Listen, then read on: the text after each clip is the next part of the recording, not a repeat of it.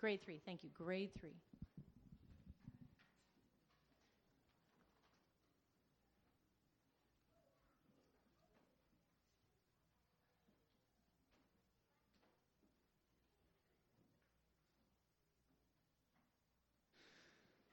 We're excited to have Ken Davis with us again this morning. He's just finished up an interim role. Ken and Heather joined our church as members last year, and then he took an interim position, filling in for a church who needed someone because they were in a transition. He's just finished that up, and 2 more weeks. He hasn't finished it. He's got 2 more weeks of it. But who's counting, right? No.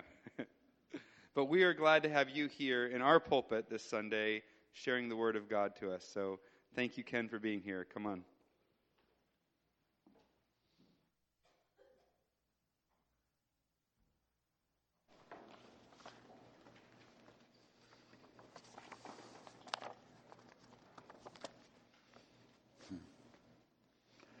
I'm going to read from Matthew chapter 21, verses 1 to 22. Matthew 21, verses 1 to 22. I'm reading from the ESV. Pretty familiar text. I think this will be the first time I've ever spoken from this text when it wasn't Palm Sunday. Verse 1. Now when they drew to Jerusalem and came to Bethphage, to the Mount of Olives, then Jesus sent 2 disciples, saying to them, "Go into the village in front of you, and immediately you will find a donkey tied and a colt with her. Untie them and bring them to me. If anyone says anything to you, you shall say, 'The Lord needs them,' and he will send them at once." This took place to fulfill what was spoken by the prophet, saying, "Say to the daughter of Zion, behold, your king is coming to you, humble and mounted on a donkey, on a colt, the foal of a beast of burden." The disciples went and did as Jesus had directed them. They brought the donkey and the colt and put on them their cloaks, and he sat on them. Most of the crowd spread their cloaks on the road, and others cut branches from the trees and spread them on the road. And the crowds that went before him and that followed him were shouting, "Hosanna to the Son of David! Blessed is he who comes in the name of the Lord! Hosanna in the highest!" And when he entered Jerusalem, the whole city was stirred up, saying, "Who is this?" And the crowd said, "This is the prophet Jesus from Nazareth of Galilee." And Jesus entered the temple and drove out all who sold and bought in the temple. And he overturned the tables of the money changers and the seats of those who sold pigeons. He said to them, "It is written, 'My house shall be called a house of prayer,' but you make it a den of robbers." And the blind and the lame came to him in the temple, and he healed them. But when the chief priests and the scribes saw the wonderful things that he did, and the children crying out in the temple, "Hosanna to the Son of David," they were indignant. And they said to him, "Do you hear what these are saying?" And Jesus said to them, "Yes. Have you never read, 'Out of the mouth of infants and nursing babies you have prepared praise'?" And leaving them, he went out of the city to Bethany and lodged there. In the morning, as he was returning to the city, he became hungry. And seeing a fig tree by the wayside, he went to it and found nothing on it but only leaves. And he said to it, "May no fruit ever come from you again." And the fig tree withered at once. When the disciples saw it, they marveled, saying, "How did the fig tree wither at once?" And Jesus answered them, "Truly I say to you, if you have faith and do not doubt, you will not only do what has been done to the fig tree, but even if you say to this mountain, 'Be taken up and thrown into the sea,' it will happen. And whatever you ask in prayer, you will receive, if you have faith." This is the word of God. We thank God for it. Let's pray.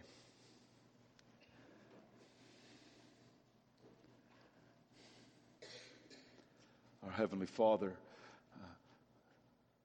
we pray, Father, as we enter into this scripture, that the song we just sang would be the prayer of our hearts.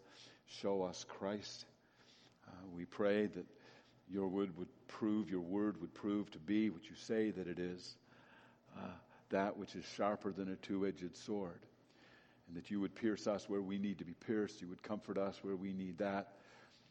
I pray, Father, that Jesus Christ would increase in our estimations this morning and we would decrease.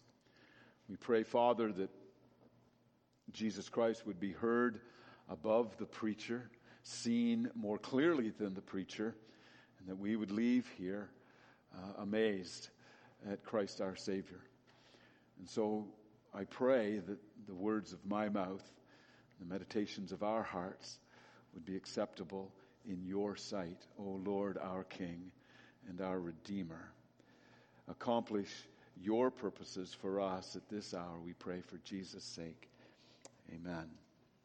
Heather, could I have that water that we brought? So that, yeah, thank you.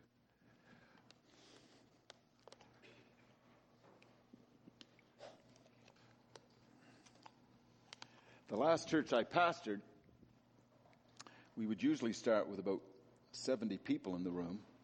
By the time I got up to preach, there would be about 170. There were some people who came to church, thought we didn't sing at all. And when we started this morning, Josh said that we were sparse. So if this is sparse, that's not bad. It's a pretty good group here this morning. If it was sparse, I wouldn't blame the weather or the holidays. Could be you announced who the preachers are.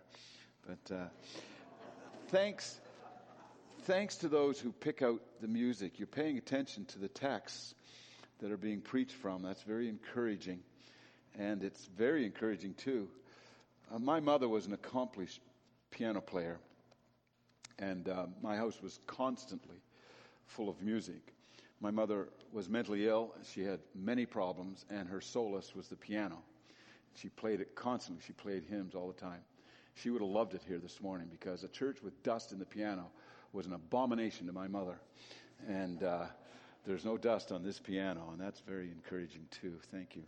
So this is our home, and it's the first time we've been here since I preached from Matthew 8, and that was quite a while ago. But we do finish in a few weeks at Aaron Mills Baptist in Mississauga, and Lord willing, to your good or ill, you will see more of us around here, I hope. Okay. The older I get, and the more I study the Word of God, the more, flabbergasted, I guess, I become with it. It's an incredible text. And every time you get into a text to preach it and study it, you come away with the same thought. What an incredible thing this is. And there's no way I can relate to you everything that there is in here to relate. It's a very familiar text, and familiarity breeds contempt. And I hope that's not the case. And I'm glad that we get a chance to look at this text with it not being Palm Sunday.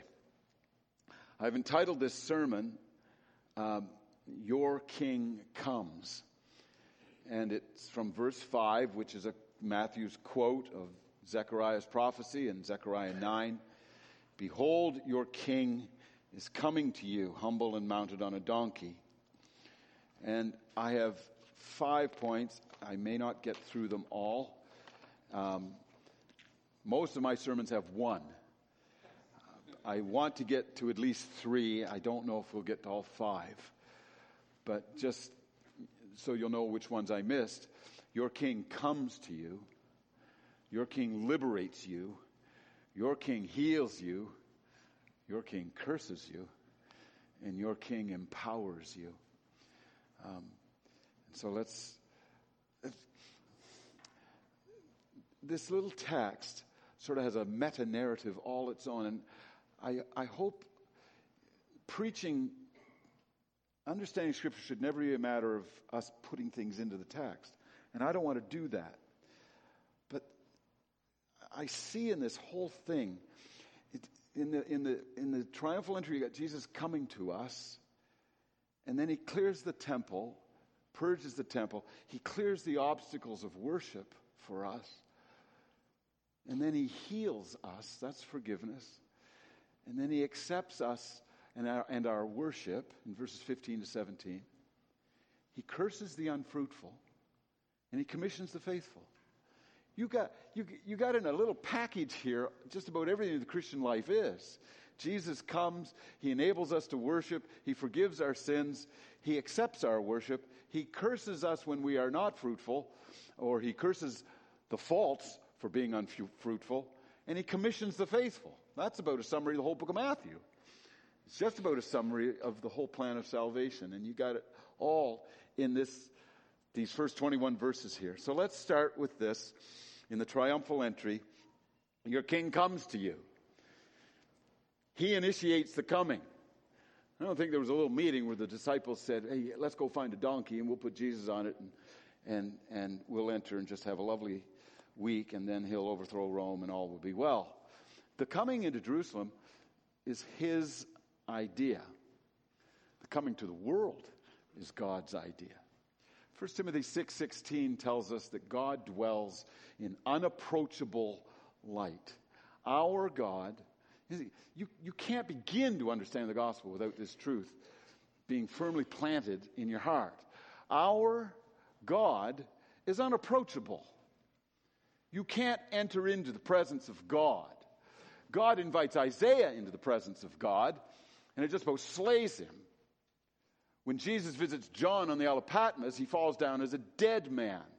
When Ezekiel has his vision of God in chapter 1, chapter 2 begins by saying, and the Spirit came and got me up. Why? Because the presence of God made him fall, and he couldn't stand there on his own. If God doesn't come to us, we will never get to God. That's the whole thing. That's what the gospel is.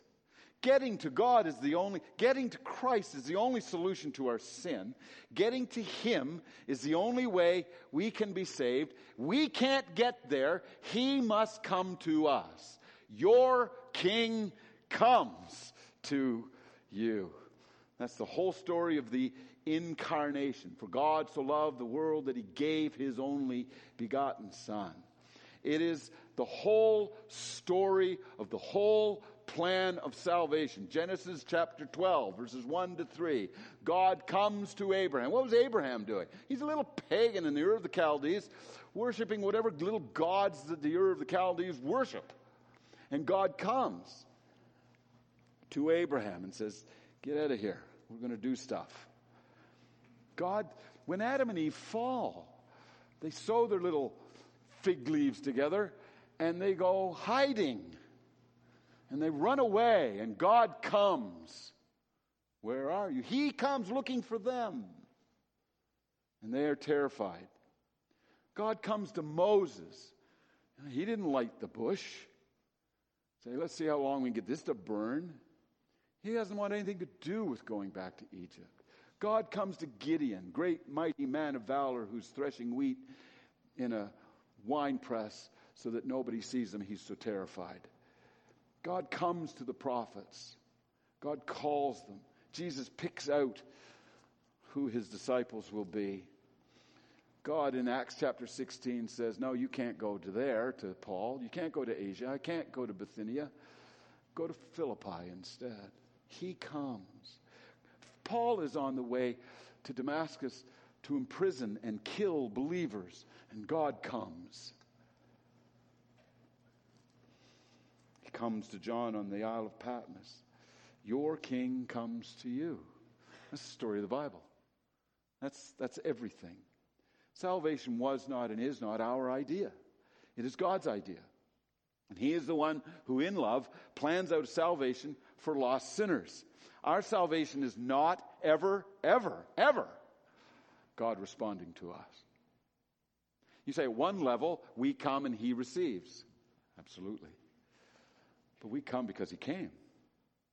We come because he invites. We come because he comes into our hearts and turns darkness into light. He shows us the wonders of Christ. Why is it you heard the gospel all those times? It was like water on a duck's back. And then one morning you heard it and boom, I need that. God comes. He comes to us. He plans to save us. He awakens us the need. He awakens in us the need for saving. He shows us that Christ is the only place to go. And he brings us to his Son. And that's true of mankind in general, and it is true of every testimony in here of people who know him. But if you don't know him, let me ask you this. What in the world are you doing here this morning? Why are you here now? Habit? Score some points with God, perhaps? Mom said you had to. Fear? Nice air-conditioned building before the mall's open. You pray for Hassan Bell in Thistletown Baptist Church this morning. There's no air in that building. You get 150 people in there. It's the only thing that's ever enabled me to preach short. But I don't know why you came here this morning. And it would be wrong for us to assume that you are here because your heart is just bursting with a desire to worship God with other people. But God got you here. That's what you need to know. You say, no, Mom screamed at me till I said I'd come. Or, no, it's just my habit. God got you here. God made your mother scream. God's the source behind the irritant. God is the one who created the habit. And God got you here this morning to hear the gospel of Jesus Christ preached to you. You will never stand before God and say, why didn't you tell me? He's telling you now. Jesus Christ came into the world to save sinners. He came. And he got you here this morning so that you would hear. And finally, after hearing it 1,000 times before, realize that this is about you. And we pray that the Holy Spirit will wake it up in you. That God has made you, and he's made you to worship him, and you are not because your heart is running away from him. And you are under the judgment of God. And God has sent his Son into the world so that if you will believe in him, you will be saved from your sins. And Jesus is the only way that you can find God. He's the only way that you can be without pain, sorrow, sickness or death for eternity with him, singing his praises in fulfilling the purposes for which you were first made. He is the only way that can be realized in you. And if you turn from your sins this morning and turn to him in faith, you will be saved from your sin. And he will come and dwell in you and empower you to live a life that pleases him. That's why you're here this morning, to hear that. And if you don't know Christ, you came in here without Christ, you can leave with Christ. God comes to us, and God got you here. And if that's all you hear this morning, if you click off now, that's fine. You need to come to Christ if you don't know him. Your King comes to you. The Bible is one story. It is the story of God crushing the serpent's head. I don't know if I said this to you before, but that's the Bible. God comes to Adam and Eve and the serpent, the devil. The first prophecy of Christ is made to the devil. A child, you will crush his heel, but he will crush your head. And the rest of the Bible is just God's mapping out this plan, showing us how he crushes the serpent's head. That's the Genesis 3:15. You give a title to the Bible, it's Serpent Crusher. That's it. The rest of the Bible is, after Genesis 3:15, the whole thing is just God showing us the serpent crusher. The Old Testament points to Christ. The Gospels point at Christ. The Acts points out the spread of the gospel of Christ. The epistles point out about life in Christ, and the Revelation points out the coming Christ. Your King comes because he's fulfilling a plan of Scripture. Matthew quotes one text about your King come because it's the text that mentions the donkey. He could have quoted every book of the Old Testament about what God is doing so that the King comes. He comes to us. He comes in triumph. He comes to rescue sinners. He has had his sights set on this for a very long time. In his own lifetime, we're told in Luke 9:52, he resolutely set his eyes to go to Jerusalem. Yeah, but it was long before that. Goes back to Genesis 3. Goes back before the foundations of the world. He comes to defeat sin. And the triumph, he comes in triumph, riding on the donkey. It's not war, it's peace. And he's telling us, I have won a victory. Well, it's about to happen. They don't get it, of course, and sometimes we don't. Colossians 2:15 is one of my favorite verses about the cross. It says that on the cross, Jesus made a public spectacle of principalities and powers. What an incredible thing. He made a public spectacle of principalities and powers. To put yourself around the cross at Calvary on the day of the crucifixion, and you look at Christ, what do you see? You see a man with a crown of thorns, there's blood dripping down his face. You see bruises from where they beat him. You see the hole in his side just pouring out blood and water. You see a mangled mess. What a pathetic picture. And Paul tells us, or God tells us through Paul in Colossians 2:15, on the cross, Jesus makes a public spectacle of his enemies. How good night in the morning. What in the world is going on? God is just upside down to us, or we're upside down to God. That's not how you defeat. That's why Jesus is going to get in trouble by the end of this week. That's not how you do it. No. You're not doing it the way we like. Put them to death. And they're screaming for a victory over sin, even though they don't even know it. We need our eyes opened. He comes in triumph to defeat sin, and he does it by making a public spectacle of himself so that he can make a public spectacle of his enemies and put them to shame and defeat them and crush the serpent's head once and for all. Your King comes to you. What a glorious thing that is. Verses 12 to 13. We read, Jesus entered the temple, drove out all who sold and bought in the temple. He overturned the tables of the money changers and seats of those who sold pigeons. He said to them, it is written, my house shall be called a house of prayer, but you have made it a den of robbers. All I knew about this text growing up was that this was why we shouldn't have bake sales in church. There's another one right there.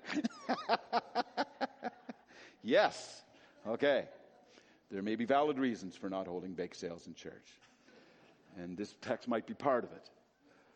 But there's something far more deep and serious going on than how the church should raise its funds. Although there's something going on here. Don't turn the place of worship into a place to make money. We like peace and quiet when we worship. That's why we have nurseries.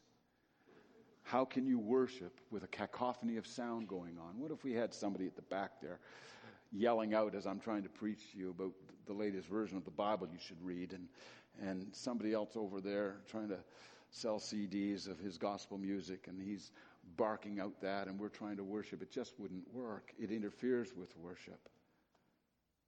It's why there's a law in Ontario. It's against the law in Ontario to interrupt a service of worship. Every pastor should know that. And actually, at Thistletown, we had opportunity to use it, although we never have. We never did. But people who get up and yell and scream, and people with mental issues and so on. But it gets in the way of worship, and that's what's happening here. The worship of God is being interfered with. The people who are buying and selling for the purpose of worship. Get your sheep here. Get your money changed here. You can't put wicked Roman money into the coffers. You need good Israelite money, and so you've got to do it here. And they charge an exorbitant amount in the exchange rate, and they charge an exorbitant amount for the sheep that needs to be killed. And the worship gets interfered with. And it happens, as it often happens, that the things that people set up to help people worship become the most important things of all. And pretty soon the worship's forgotten about. Let's go make some money. We can go in today and sell a few sheep and exchange the money and just make a real bundle for ourselves. And that's what we're prone to do. We can let the form get in the way of the function. We can let the outer things that try to help us worship become more important than the worship itself. But there's even more yet to this. I quote from an old 19th century commentator. The place where this was done, the cleansing of the temple, was not the temple itself, but the outer court, or the court of the Gentiles. This was esteemed the least sacred part of the temple. And the Jews, it seems, did not consider it profane to appropriate this to any business in any way connected with the temple service. The things which they bought and sold were at first those pertaining to the sacrifices. It gave rise to much confusion, noise, contention, and fraud, and was exceedingly improper in the temple of the Lord. Jesus cleansed the Gentile court. From the Gentile court in the temple complex, there was a stairway that led up to the next court, which is the court of Israel and the court of women. And the closer you get to the Holy of Holies, the fewer people are allowed. So you got the Gentiles, then you got the women, the Israelite men, and then you get the Holy of Holies where only the priest can go only once a year. And along the stairway, there are a series of columns or pillars. And on the pillars or on the wall accompanying the pillars was written, "Let no Gentiles enter here upon pain of death." An important point related to the cleansing of the temple. There's only one place in the temple complex where Gentiles can pray and worship: the Gentile court.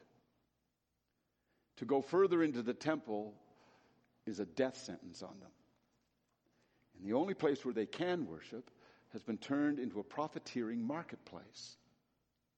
Listen to Mark 11:17. Mark brings something out that Matthew does not. And he was teaching them and saying to them, "Is it not written, 'My house shall be called a house of prayer for all the nations'? But you have made it a den of robbers." You hear that? You hear the difference? Mark adds the words. We didn't invent them. Jesus said them. Matthew doesn't include them. Mark does. "My house shall be called a house of prayer for all the nations." All nations. Gentile nations. And if the death penalty is in force for going into the temple and the Gentile court is taken up with selling and the buying, where will the Gentiles worship? They won't. And that's just fine with those who are in charge of the temple. It may be just fine with a lot of people who are going into the temple to worship. But it is not okay with Jesus. And what angers Jesus, first of all, is that God is being profaned. But second of all, he is angered that this profiteering in the temple prevents non-Jews from worshiping. These are people the religious leaders do not like. Perhaps some Roman soldiers have been to a synagogue somewhere else and they've had stirred in them an interest in Israel's God. And so they go to Jerusalem and they go to the temple to worship. How can he worship? How can he find out about God receiving Gentiles into the community of the faithful? He won't. And for those leading the temple, it doesn't matter. He's a Roman soldier, for goodness sakes. We don't want him in here anyway. It didn't matter to the temple leaders that the Gentile court was being desecrated. They're Gentiles. They are only Gentiles. Gentiles don't matter. Gentiles can be left out. Gentiles can go to hell. They're just Gentiles. But Jesus says here that even the Gentile court is for prayer. Even this area, outside of the Jewish court, outside of the Holy of Holies, even this place, God accepts sinners. The Jewish leaders would never have allowed this kind of activity to take place in the court of the Jews, and certainly not in the Holy of Holies. They would never have let this happen where Jewish men are permitted to worship. And what Jesus is angry about here is not just that the place of worship is desecrated. He is angry that non-Jews can't worship. You wonder if listen, sometime soon you should read the book of Isaiah, and every time you come to any reference about the salvation of the nations, put a little G for Gentiles beside it, and after you finish Isaiah, go back and see how many G's you've got written in the margins of the book of Isaiah. Incredible. They didn't get that. This can be really scary, dear people. This can be really scary. We don't have a temple other than the gathering of the people of God. We are the temple of God, but we are Gentiles. Most of us. I don't know if there's any non-Gentiles here this morning or not. And this text should fill us with a great deal of joy. God gets angry when the Gentiles were not permitted to worship. God receives all who will come, all who will repent, all who will trust. He receives all. He prepares people for worship and prayer. But the scary part is, we must ask ourselves, can we ever be like the leaders of the temple? Who are our Gentiles? Who are our unacceptable ones? Are there people who need to change before we'll let them in? Now, I'm not talking about church membership. We have to know Christ. We have to be baptized in order to become members, in order to serve in some capacity as the people of God. We're not talking about that. But are there those we believe are simply beyond God's purposes to save? I don't believe that the mercy of God is eternal. It runs out. And even before people die, I mean, Romans 1 is plain that God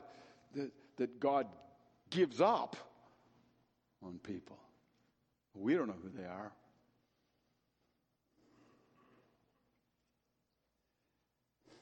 The mercy of God is not eternal, but until he comes, we are to offer it to everybody. And we pray for wisdom.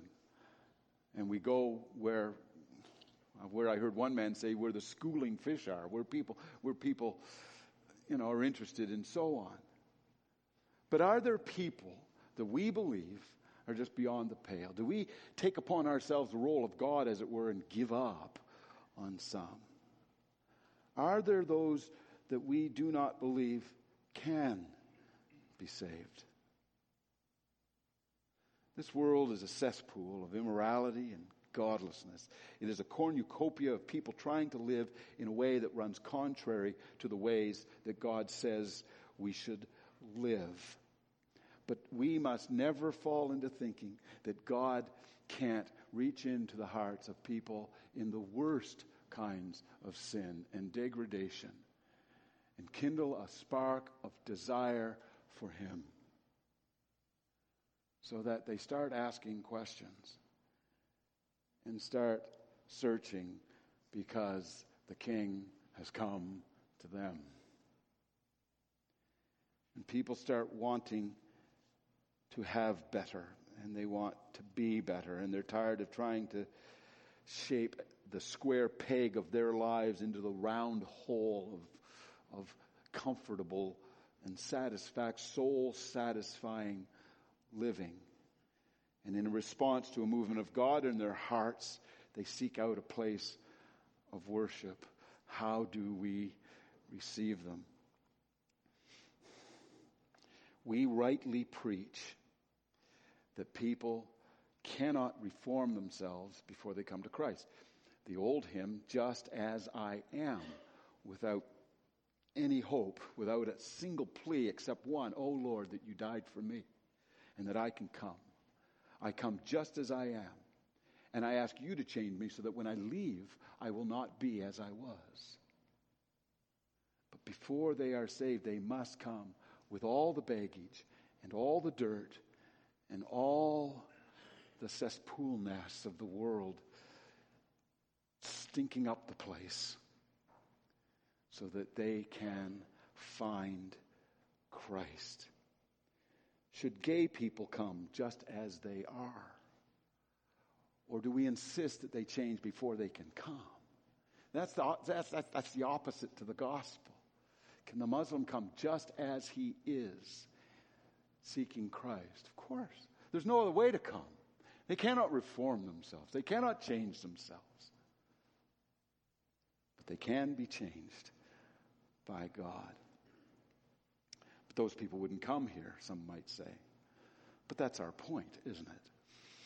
God can put a hunger in their hearts to find the one way to God, can't he? Do we think that there are people that the gospel cannot reach, who would never even consider the claims of the gospel? What does Romans 1:16 say about the gospel? It is what? Power of God. The gospel is the power of God to those who believe. God changes sinners. And we go to 1 Corinthians 6, and Paul says, he lists all these sins and then says, such were some of you. You are in that list. And he saved you, and he can save them. We don't erect booths for the buying and selling of merchandise for the sake of profit. But we got to make sure we don't have hearts and minds that prohibit people from thinking that this is a welcoming place. There's two extremes in the world that I see. On the one hand, you got the message, we'll call it the Westboro message, the Westboro Baptist Church message. God hates everybody who doesn't see like the 15 of us do. Westboro Baptist Church has a membership of about 15 people. And if you don't see things like them, God hates you. And a godless community hears that. Why would they ever want Christ if that's the truth? The other message is you never have to change. God loves you just like you are. You're all okay. Happy, smiley, kissy face. That's it. And we need a message down the middle. God receives you as you are to make you what you should be. And he does it because he loves you. And we love you and we welcome you. And we want you to know that you can change, that God can forgive you. That's the message of the gospel. And I wonder if there's anybody in this room who hides secrets because they're afraid they're not going to be welcome. Church is a community of faithful people. We don't care what your sins are. We are here to help you. We are here to receive you. And if you come to Christ, you will be saved. And if you're already coming to Christ and you're wrestling with something that's big and dirty and sneaky and secret, and how could I ever tell? Oh boy. I don't come to this church much. I hope I can start coming more. But I think I can say with great safety, we don't care what you're wrestling with. And you need help. You can't do it alone. And one of the biggest obstacles to you ever gaining victory over your sin is that you're the only one who knows about it. And don't be afraid to open up and come. How do we get there from the cleansing of the temple? Because they're not welcome, these people. The year before my father died, he was still interiming. He was an interim pastor. He was approaching 80 years old. He wouldn't live to see his 81st birthday. He died in 1999. In 1998, he and Mom had their 50th anniversary, and we all went down to Nova Scotia. And I called the deacons. I said, I'd like to meet with you about Dad. He had already been diagnosed with Alzheimer's. He was still able to preach fine. And so I went to the deacons and I said, guys, we just want to know as a family, what are you going to do with Dad? You need a pastor here. Dad is willing to preach. He's willing to do all he can, but he can't do near what he used to be able to do. You know that his mind is slowly deteriorating, and we just want to make sure that you don't dump him and leave him out in the alley somewhere. What are your plans? And they promised me that they would give him lots of notice and all of this kind of stuff. And I said, Dad can't do the outreach anymore. He can't do what he wants to do. He wants to be knocking on every door in this community and inviting people to Christ, inviting people to come to this church.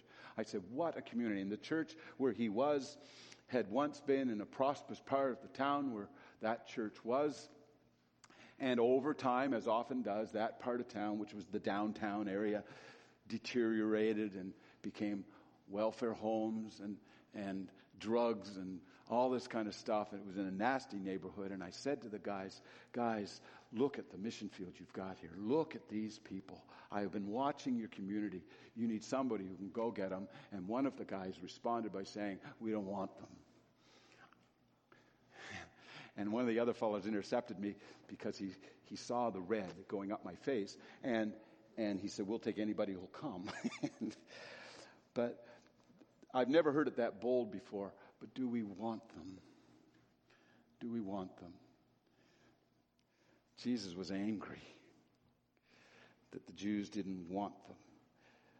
We need to sell sacrifices to people who don't have any. We need to change the money so that they can not put in the Roman money into the coffers of the temple. What are we going to do? Well, we can sell some sacrifices here and we can change the money for. Where are we going to do that? Well, we can just do it in the Gentile court. It doesn't matter.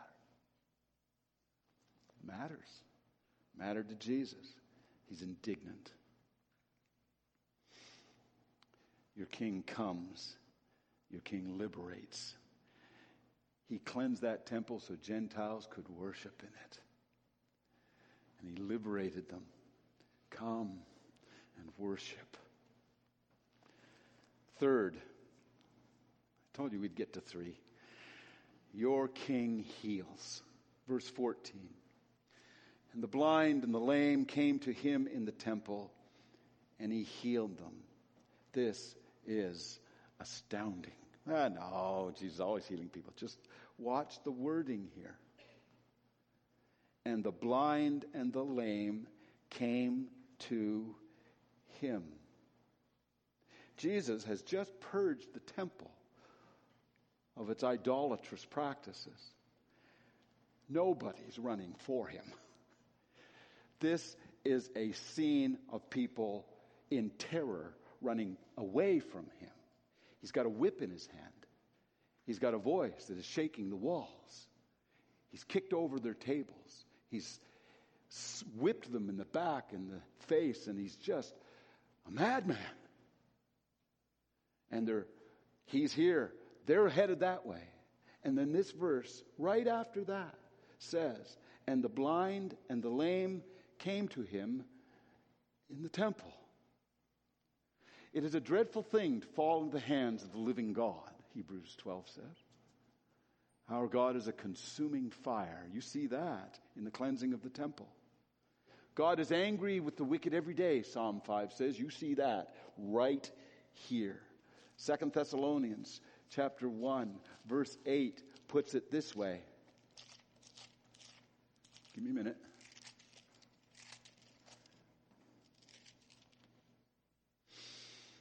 In flaming fire, inflicting vengeance on those who do not know God and on those who do not obey the gospel. But the most terrifying one for me is Revelation 19, where we read this. I saw heaven opened, and behold, this is verse 11. And behold, a white horse, and the one sitting on it is called Faithful and True, and in righteousness he judges and makes war. His eyes are like a flame of fire, and on his head are many diadems. And he has a name written that no one knows but himself. And he is clothed in a robe dipped in blood. And the name by which he is called is the Word of God. And the armies of heaven, arrayed in fine linen, white and pure, are following him on white horses. From his mouth comes a sharp sword with which to strike down the nations, and he will rule them with a rod of iron. He will, now follow the imagery here. He will tread the winepress of the fury of the wrath of God the Almighty. That is the most terrifying verse in all the Bible to me.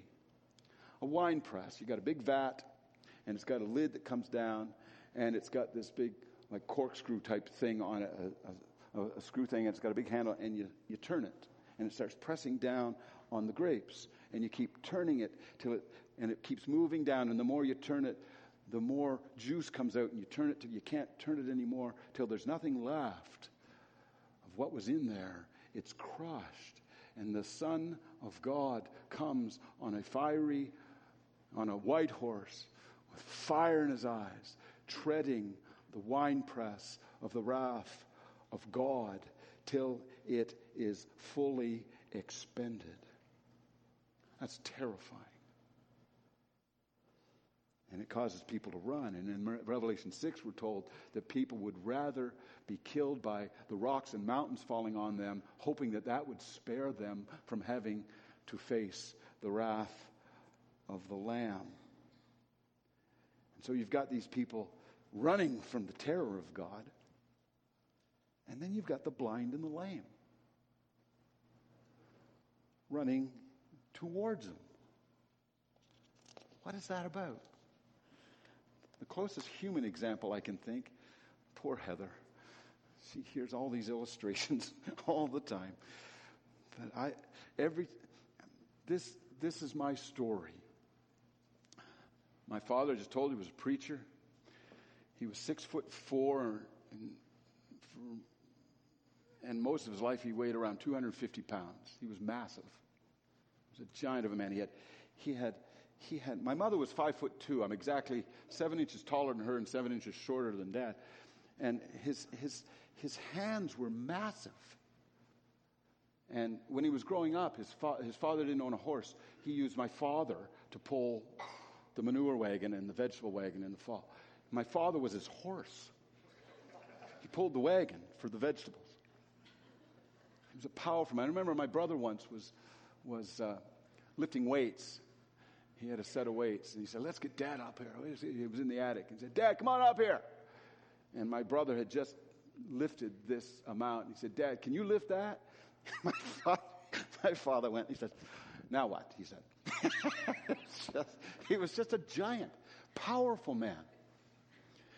He was a fighting fundy. He would get in the pulpit, and when he started talking about sin, whatever he said about it, you knew he didn't like it. And his face would get red. And he would hit the pulpit.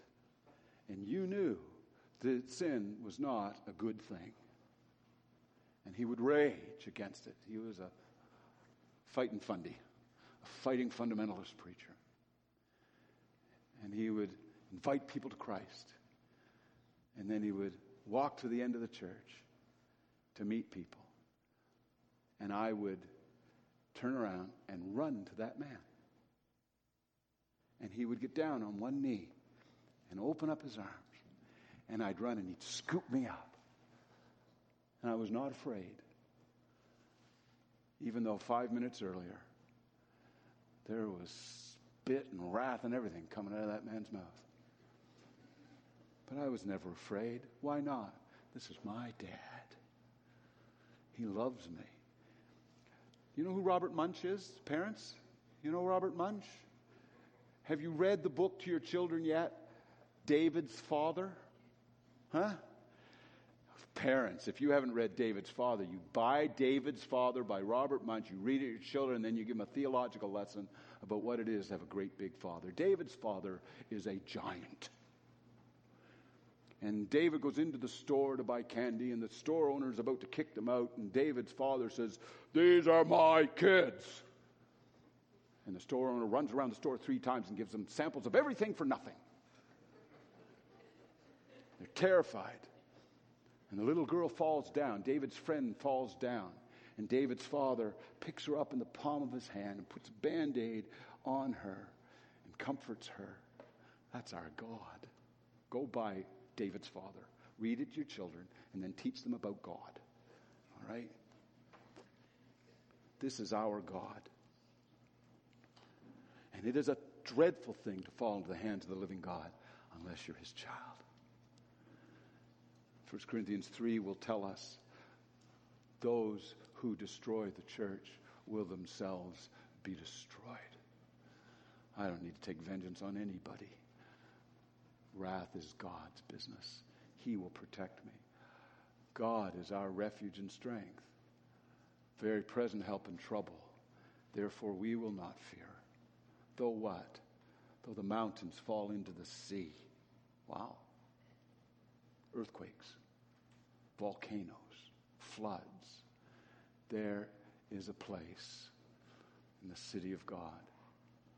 Be still and know that I am God. If you sit here this morning outside of Jesus Christ, you're not truly worshiping. And the anger of Jesus should absolutely terrify you. You're not his friend. But dear ones, listen. If you see that you are crippled and broken in a spiritual sense, then you run to him, and he will bend down when he sees you coming, and he will welcome you. Like the prodigal son, the father saw him coming from afar off and ran out to greet him. And he scooped him up and said, put the best clothes on him. Go into the house, get the best clothes. What are those? What are the best clothes? God's. They're the Father's clothes. And we are dressed in the righteous robes of Jesus Christ. The best robes there can be. And God will do that for you. Your king curses. Well, we're done. But he curses the fig tree for having no fruit. It's got leaves. It should have fruit. What's the fruit? When I grow up, the fruit was this. Souls you've led to Jesus. I don't see that here. What is the fruit? Go to Galatians 5. Good place to start, I think. Love, joy, peace, patience, kindness, goodness, gentleness, faithfulness, self-control. That's not bad. Jesus hated fruitlessness. Cursed the fig tree. You will know a tree by its fruit. Told the parable of the sower. Some spring up right away, but because they have no root and they bear no fruit, they only last for a short time. Three times we're told the parable of the sower in Matthew. Well, once in Matthew, Mark, and Luke. And they all have different twists, but they all say the same thing at the very end. They all bear fruit. Matthew says, I think, to him who understands it. Matthew or Mark or Luke say to him who accepts it. And then it's Luke said to him who keeps it. To him who understands it, accepts it, keeps it. They bear fruit. When Jesus saves somebody, he does something. He changes our hearts. And in John 15, he says, we purge out the fruitless. We purge out those branches on the vine that bear no fruit. They don't belong on the vine. The grace of God teaches us to say no to ungodliness, Paul will tell Titus. God's children produce fruit. If there is no fruit, there's been no salvation. There's got to be some kind of fruit. And what Jesus plants, he grows and it bears fruit. And the fruit may not be grand and glorious stuff as we think of what is grand and glorious, but it's real and it's powerful and it's life-changing. And finally, your King empowers. When the disciples saw the fig tree in verse 20, they marveled, how did the fig tree wither at once? Jesus said, if you have faith and do not doubt, you will not only do what has been done to the fig tree, but even if you say to this mountain, be taken up and thrown into the sea, it will happen. Whatever you ask in prayer, you will receive if you have faith. Well, we could spend years in there, couldn't we? But just think about this. Do you know of anyone in the history, in 2,000 years of Christian history, who's cast a mountain into the sea? I don't. Jesus in Matthew 17 said, if you've got faith as big as a grain of mustard seed, you can do this. The TV preachers tell us that we need to be showing our faith through great acts of faith, but I don't know that any single one of them has ever thrown a mountain into the sea. It was an expression for seeing do great things. It's a metaphor. There were certain teachers called the rooters up of mountains. As John MacArthur says in his commentary, there were rooters up of mountains. You will do what is impossible to do. Jesus said to the disciples in John chapter 12, you do greater than I have done. What's that about? You go give the gospel to somebody. And you who had a sour, foul mouth, cast that mountain into the sea. You can't get along with anybody. You just like to be left alone all the time. You who just wish everybody would just leave you alone. God can move mountains. The fruit of the Spirit is love, joy, peace, patience, kindness, goodness, gentleness, faithfulness, self-control. All of that and more. And we serve a God who can throw mountains into the sea. And we serve a God who says to us, trust me. Don't you say to me, I abominate this from Christian people. I've been struggling with sin all my life, but I hate it when somebody, that's just the way I am. I want to smack them. That's just the way you are. It's not the way the gospel is in you. And I followed our church at Thistletown. Well, I'm from such and such a country, and that's how we are. Stop that. Jesus changes people. Well, I'm going to heaven. We'll wait for it then. No, that's when you get perfected. Right now, you're making progress towards it. Don't say that's just the way I am. God changes people. There's no sin bigger than the God who lives in you. And he commissions us and says, now, go out and throw mountains into the sea. How do you do that? You live faithfully for Jesus Christ. You give the gospel to somebody, and they come to believe, and you stand back with your jaw dropping and say, God allowed me to be part of that. Can God give the gospel better than you? Yeah. But he says, trust me and just watch me. And you know why he does that? Because he wants to change the world through little nothings that are in the world. And he uses the things that are not, like you. And so we don't say that's just the way I am.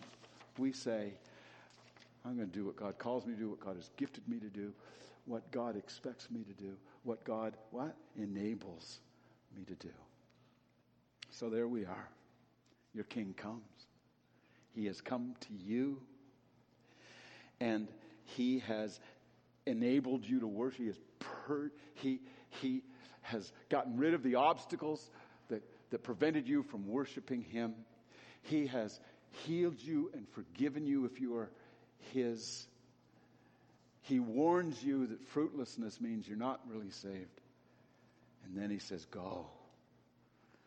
And if I'm going with you, you can put mountains into the sea. What an incredible thing this is. What an incredible God this is. Your King has come to you, and he can do all this in you for his glory, for your good, and for the betterment of a world that needs to hear about him. Let's pray. Heavenly Father, we thank you for how good you are to us. We thank you for leaving us this text. We thank you that we are yours because you came to us.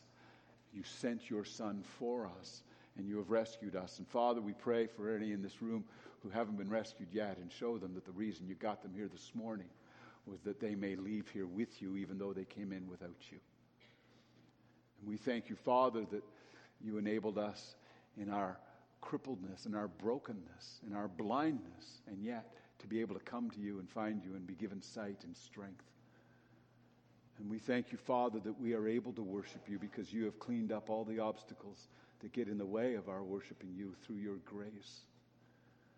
And we thank you, Father, that you have warned us about what it means to be a Christian.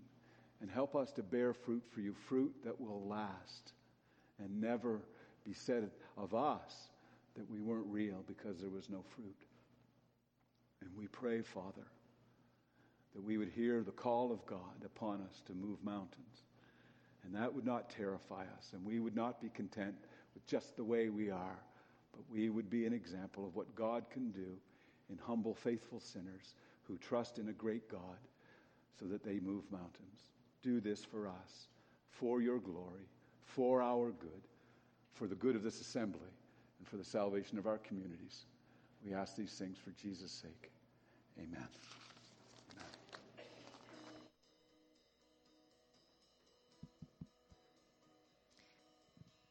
Please stand and join with us.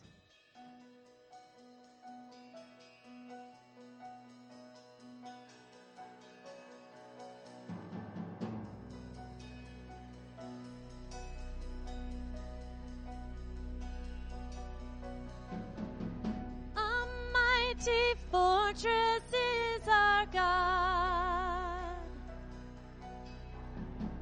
a bulwark never failing, our helper here amid the flood of mortal ills. willing. For still our ancient foe does seek to work us woe. His craft and power great, and armed with cruel hate. On earth is not his equal.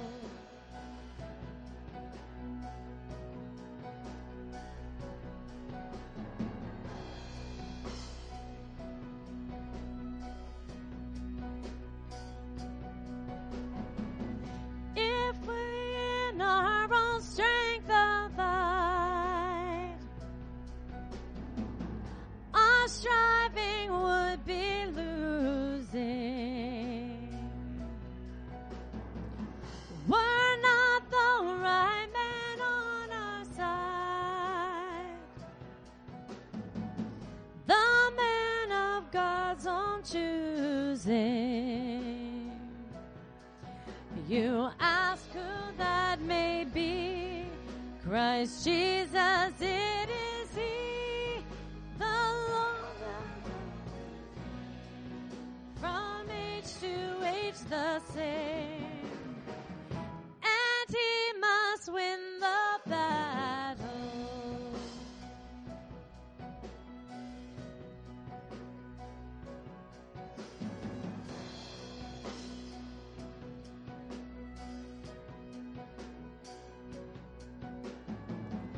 And through this world with devils filled, should threaten to undo us, we will not fear, for God has willed His truth to triumph through us. The Prince of Darkness grim, we tremble not for him. His rage he can endure, for lo, his doom is sure. One little word shall fail him.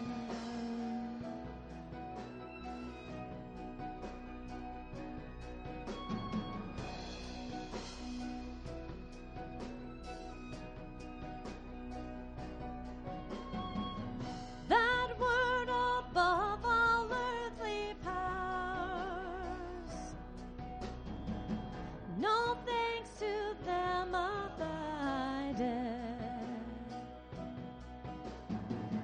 The Spirit and the gift are ours, through with us guided.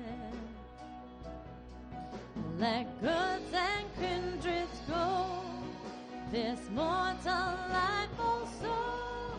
The body they may kill, God's truth abideth still. His kingdom is forever.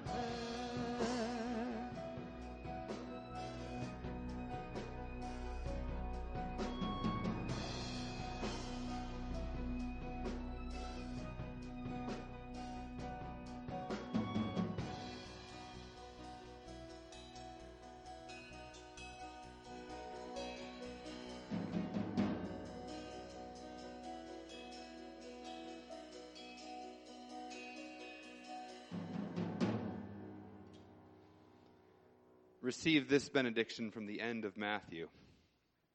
Jesus said, "Behold, I am with you